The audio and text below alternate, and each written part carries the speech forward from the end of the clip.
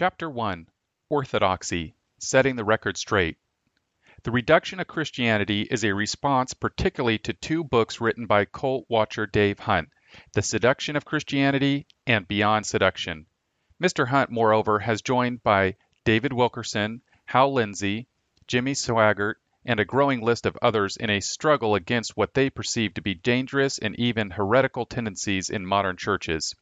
As we explain more fully throughout this book, they believe, for example, that Christians who support social and political involvement with any chance of long-term success are leading people astray. Dave Hunt does make passing reference to the Christian's responsibility to be involved in what are typically described as social issues. But in all of his writings and in the writings of those who support his theological position of impending eschatological disaster, there is the denial that any of these activities can ever be successful. In effect, Christians are wasting their time trying to fix what can never be fixed this side of heaven. More particularly, we wish to respond to Mr. Hunt's implication that those who teach that Christianity will be victorious in history and on earth before the rapture are on the verge of apostasy. With this, we enter the area of eschatology, the study of last things. While the church has always believed that Jesus will come again to judge both the quick and the dead, Mr. Hunt and others tend to make a specific eschatological position a test of orthodoxy. In addition, there is the implied association of Christian reconstruction and various strains of dominion theology with the atheistic views of the New Age movement. As we will demonstrate, this accusation is clearly false and borders on the absurd. As we will show in this chapter and subsequent chapters, Christian Reconstructionists have led the way in fighting against secular humanism and New Age humanism. The writings of Christian Reconstructionists give clear indication that they have had a real understanding of these movements long before they became an issue in the broader Christian community.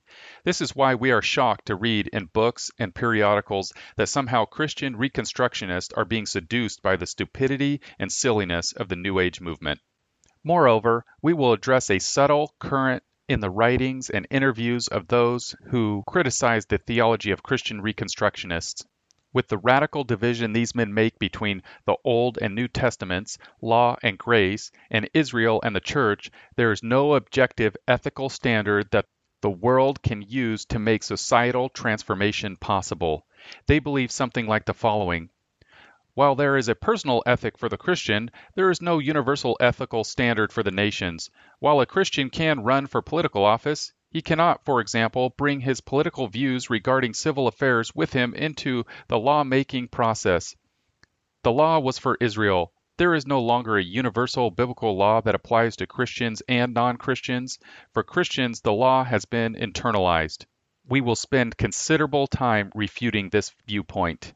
Finally, this book is not a defense of all those who call themselves Christian Reconstructionist. There are many people who claim the name but know very little about its theological characteristics. Neither do we defend all advocates of dominion theology, since many wear the label without understanding its distinctives as they relate to Christian Reconstruction. The goals. The reduction of Christianity is also designed to accomplish several other things. First, we want to show the importance of creeds and their usefulness in disagreements over doctrinal positions. Second, we want to set the record straight by defining terms. What do Christian Reconstructionists really believe? Third, we clearly show that Christian Reconstructionists have always distanced themselves from the distinctives of New Age humanism and all movements that teach any degree of human autonomy, that is, that man is a law unto himself, independent from the rule of God in his life. This is so clear in the writings of prominent Reconstructionists that it hardly needs to be mentioned in another book, but mention it we will. Fourth, we hope to show that the eschatological view of postmillennialism held by most Christian Reconstructionists is in the theological mainstream and has been for centuries. A study of church history will make this crystal clear. Christian Reconstructionists are not teaching a new view as some might suppose. Fifth, while we differ with a number of Christians on various theological issues, we have not designed this book to be an attack on any man's relationship with Jesus Christ. This is an intramural debate, a dispute within the household of faith, Galatians 6:10. This will be hard for some people to see because there are a good number of references to the critics of Christian Reconstruction. Since Dave Hunt's books have precipitated the reduction of Christianity, some will see our critique as being directed at him personally. This is not our intent, and we believe that a careful reading of this book will show that we have done our best to separate the man from his message. Creeds and the unity of the church. The church has been marked by division since its inception. The Apostle Paul writes that there must also be factions among you, in order that those who are approved may have become evident among you. 1 Corinthians 11:19. The purpose of these debates is to sort out what we believe and then assess whether these beliefs are in accord with the Bible. Again, these debates are not new to the church. The church has been fighting theological battles for centuries. But how did the early church go about solving its serious theological differences? We can learn a lot from earlier attempts to unify the church under the banner of the truth of God's Word. In the midst of mounting secularism and odd religious sects, Mr. Hunt has issued a courageous call for a much-needed return to biblical Christianity. Most of what he says is very accurate and needed to be said. He has recognized the seemingly heretical implications of statements made by some recognized charismatic leaders and non-charismatic self-esteem advocates, and his description of biblical Christianity is generally accurate. Mr. Hunt's books, however, raise an important series of questions. What are the central doctrines of biblical Christianity? How do we know what those doctrines are? How do we decide who is within the church and who is outside? Where do we draw the lines? Who decides? Can individual Christian writers declare other Christians to be heretical? If so, on what basis? Mr. Hunt's books thus raise the broader issue of Christian unity. On what basis are Christians united with one another? Should we be striving for greater unity? Or is unity something that will be achieved only in the millennium? The reality of unity. We could describe the unity of the church from several different perspectives. Ultimately, we are united with one another because all of us who are Christ are united to Christ, and Christ is not divided. 1 Corinthians 1:13. Christians are also united sacramentally because we all participate in the one baptism, Ephesians 4:4-6, and we all eat of the one loaf, 1 Corinthians 10:17, and drink of the same Spirit, 1 Corinthians 12:12-13. Thus, there are several senses in which all Christians are already united with one another. Most Christians, however, see unity in terms of doctrinal beliefs. Those who hold the same beliefs are unified. This is the basis of denominationalism. Denominations often start over a disagreement on one doctrinal variance. Many consider the proliferation of denominations as evidence that unity does not exist. Others, despising denominationalism, suppose that they can escape it by being independent. Independency is nothing more than single church denominationalism. The issue then is whether this unity should take on visible form. Obviously, Christians must strive for visible unity because the Lord of the Church prayed for a unity that the world could see. John 17:21. This does not, however, solve all the problems. What form should this unity take? Should denominations dissolve their boundaries and unite in a single administrative structure? Or should Christians simply cooperate across denominational lines without any formal union? Truth and unity. These are complex questions, and we do not provide a full treatment of them here. Rather, we simply wish to make several observations about the basis for Christian cooperation and unity. When the question of unity is raised, many conservative Christians immediately object that unity can only be on the basis of truth. We have no quarrel with this, but it is a distortion of the biblical position to set truth and unity in opposition to each other. The church is to be characterized by both, because it is both the pillar and ground of truth, 1 Timothy 3:15, and the one body of Christ, Ephesians 4:4. We believe that it is sometimes necessary to break ties of cooperation and fellowship, as when a church has become apostate. But this raises again the question of how to determine when a church is apostate. How can the church faithfully hold fast to the truth and still be unified in the faith? One important way to do this is to determine which doctrines are essential to the Christian faith. In one sense, of course, every doctrine of Scripture is necessary, and distortion of one leads to a distortion of all. Yet the Church has always recognized that some doctrines are closer to the core of biblical religion. Certain doctrines are obviously foundational. Thus, we can cooperate with those who profess the same essentials, while recognizing that there are many, often important issues on which we may disagree and debate. This has been the vision of the Church for centuries. In necessary things, unity. In doubtful things, liberty. In all things, charity. This does not mean that we ignore our differences, nor should we be indifferent to them. We should strive for unity in all doctrine, until we all attain to the unity of the faith and of the knowledge of the Son of God, Ephesians 4:13. In the meantime, though, we should not break fellowship with other Christians over non-essentials. By what standard? But again, we must raise the practical question: what standard do we use to determine what doctrines are essential to the Christian faith? Historically, the boundaries of Orthodox teaching have been established by the Christian creeds. Historian J. N. D. Kelly notes that the creeds were formulated by church councils in the 4th century were tests of the orthodoxy of Christians in general, and touchstones by which the doctrines of church teachers and leaders might be certified as correct. This is true ecumenism, which one author notes is defined in some dictionaries as the doctrine or theology of the ecumenical councils. Today, many churches claim to be creedless, but in fact, every church, whether it admits it or not, has a creed. As John Frame writes, "If we have the Bible, why do we need a creed? That's a good question. Why can't we just be Christians rather than Presbyterians, Baptists, Methodists, and Episcopalians? Well, I wish we could be. When people ask what I am, I would like to say quite simply, Christian. Indeed, I often do. And when they ask what I believe, I would like to say with equal simplicity, the Bible. Unfortunately, however, that is not enough to meet the current need. The trouble is that many people who call themselves Christians don't deserve the name, and many of them claim to believe the Bible. We must tell people what we believe. Once we do that, we have a creed. Indeed, a creed is quite inescapable. Though some people talk as if they could have only the Bible or no creed but Christ, as we have seen, believing the Bible involves applying it. If you cannot put the Bible into your own words and actions, your knowledge of it is no better than a parrot's. But once you do put it down into your own words, and it is immaterial whether those words be written or spoken, you have a creed. A creedless faith opens the door to all types of theological aberrations, and the unwelcome necessity of books like The Seduction of Christianity and Beyond Seduction. Why should we be surprised when we find heretical doctrines littering the theological roadside?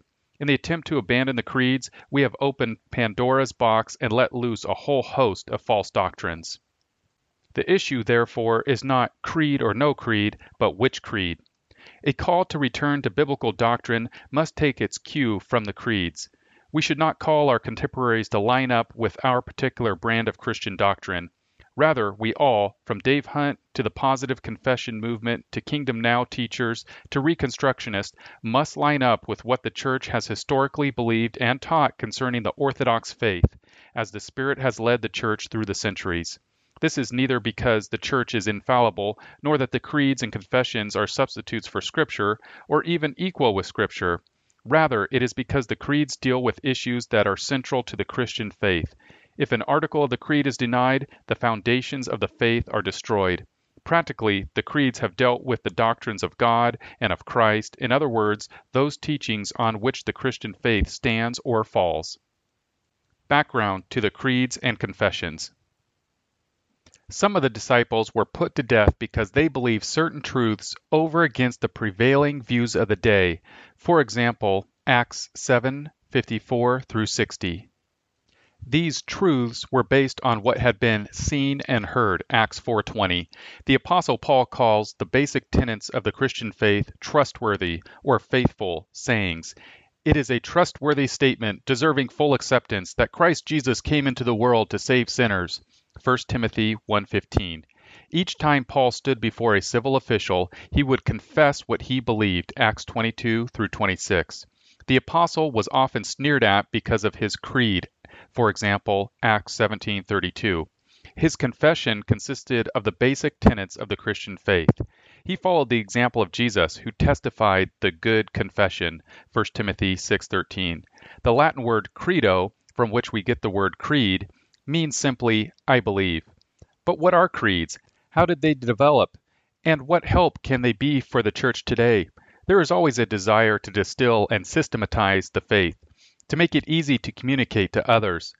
This systematizing usually revolves around what the Bible says about God, Jesus, man, sin, death, and judgment. The doctrine of the millennium is also very important, but as we shall see, it has never been made a test of orthodoxy, a test governing access to baptism and the Lord's Supper by the historic church.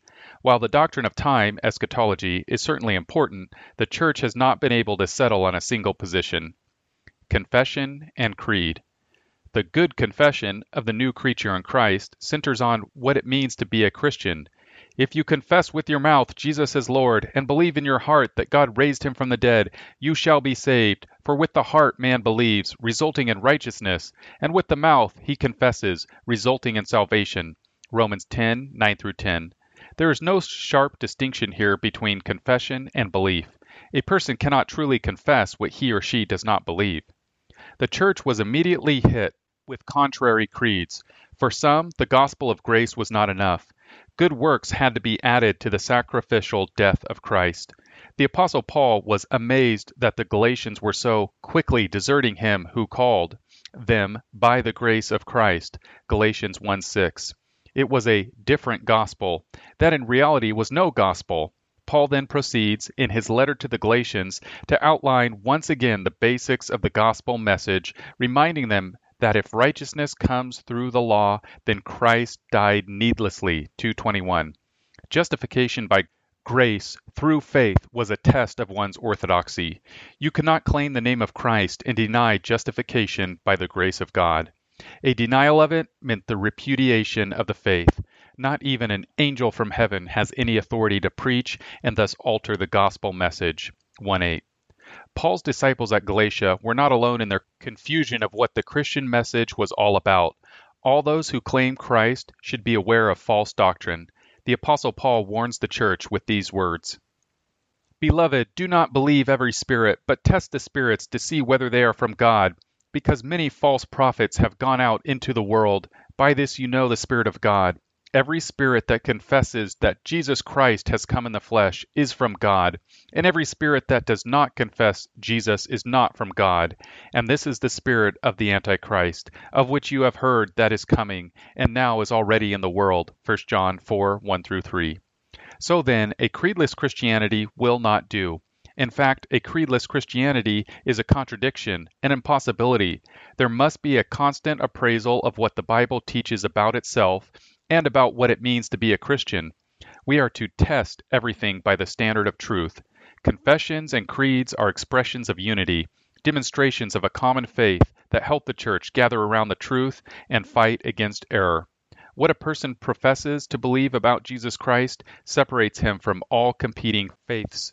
Without a creed, there is no difference between belief and unbelief, saved and lost, truth and error, and salvation and damnation. A creedless church is no church at all, since it has nothing to distinguish it from the rest of what the world believes. Church historian Philip Schaff writes that the Christian church has never been without a creed, for it has never been without confession of faith in Christ. There has never been a time in which church members were not required to say, Credo, I believe.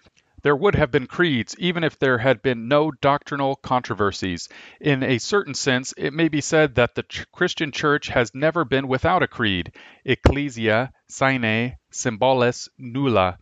The baptismal formula, Matthew 28:19 through 20, and the words of institution of the Lord's Supper, 1 Corinthians 11:23 through 34, compare 15:1 through 8, are creeds. These and the confession of Peter, Matthew 16:16, antedate even the birth of the Christian church on the day of Pentecost. The church is, indeed, not founded on symbols, but on Christ, not on any words of man, but on the word of God. Yet it is founded on Christ as confessed by men. And a creed is man's answer to Christ's question, man's acceptance and interpretation of God's word. Councils and creeds. The early church encountered doctrinal controversy that was broader than its battle with apostate Judaism. The Judaizers were dealt with through letters and councils which clarified doctrinal controversies for the first century church, Acts 15, 1-35. As the church extended its boundaries throughout the pagan world, it faced additional challenges to the faith that had to be answered. The Pharisees questioned Jesus' claim that he was the promised Messiah. Here we find the seeds of controversy that were settled in a number of very important creedal formulations. How could God become man? Were the natures of Jesus mixed? Were there two natures present within the one person? Christians in AD 325 met in what has been called the Ecumenical Council of Nicaea to settle the question raised by the Arians. Was Jesus really God, or was he a creature, albeit the greatest of God's created beings? The Nicene Creed stated emphatically that Jesus was very God of very God, begotten, not made, being of one substance with the Father. But there were still questions and disputes. The Council of Constantinople assembled in AD 381 to take up the question of Jesus' complete humanity. At this council, the true, complete humanity of Jesus was maintained over against Apollinarius of Laodicea, who insisted that Jesus was God but denied that he was also man. But the issue of the relationship between Jesus' divinity and humanity was still not solved. Nestorianism maintained that the divine and human natures in Christ constitute two persons. This was condemned by the Creed of the Council of Ephesus in AD 431.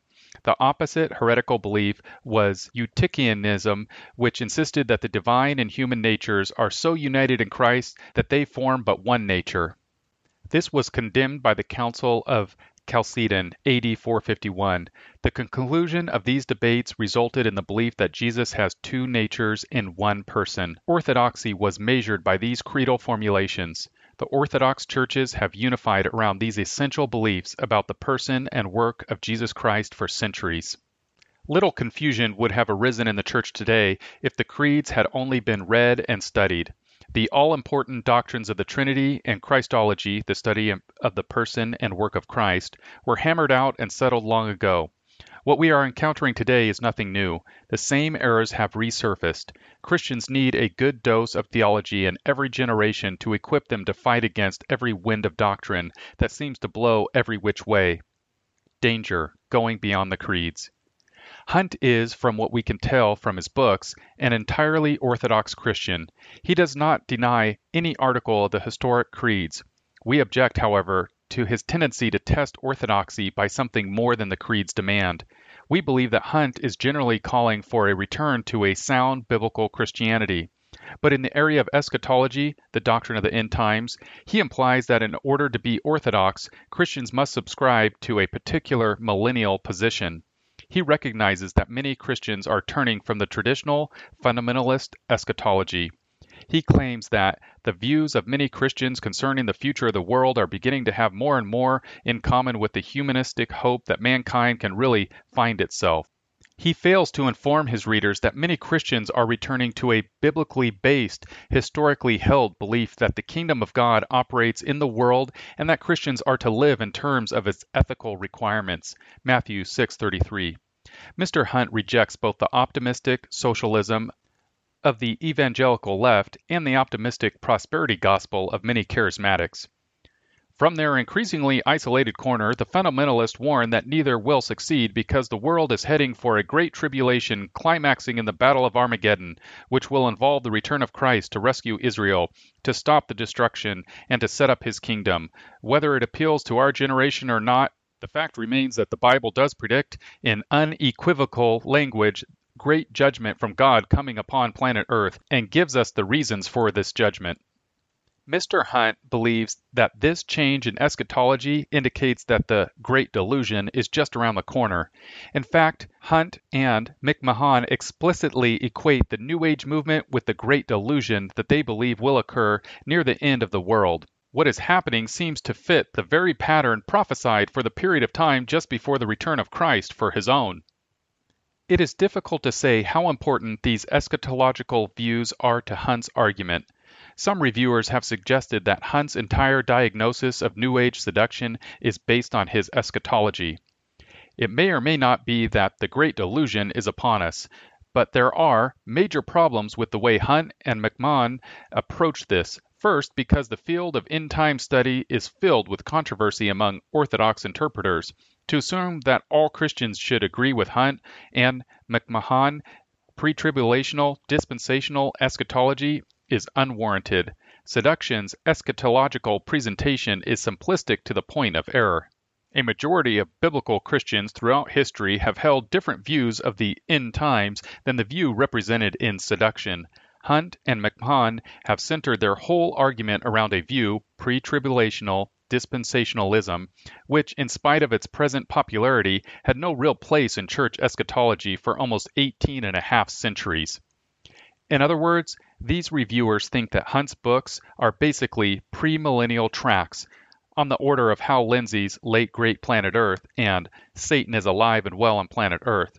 His eschatology gets in the way of objective evaluation. On the other hand, it is possible that Hunt is only secondarily concerned with eschatology. His second book, Beyond Seduction, in fact has little to say about the Great Delusion and the end of the world. The emphasis on the second book is on heaven as the ultimate hope for Christians. Perhaps Hunt is simply calling Christians back to creedal orthodoxy, and his preoccupation with the end of the world is secondary to this aim. If this is the case, we have little quarrel with his diagnosis of the New Age movement or of aberrant teachings in the church. Regardless of whether eschatology is intended to be a primary or secondary theme in Mr. Hunt's analysis, we believe that his eschatology does affect his understanding of the current state of the church, and it plays an especially important role in his reaction to other eschatological positions. By making his premillennial and dispensational eschatology an important part of his analysis, Hunt has, perhaps unintentionally, made eschatology an implicit test of orthodoxy. He implies that anyone who adopts an optimistic eschatology is moving toward a humanistic view of the future. Creeds and eschatology. It is important to recognize that the historic creeds of the Church do not include anything about the millennium, the rapture, the Antichrist, or the Great Tribulation.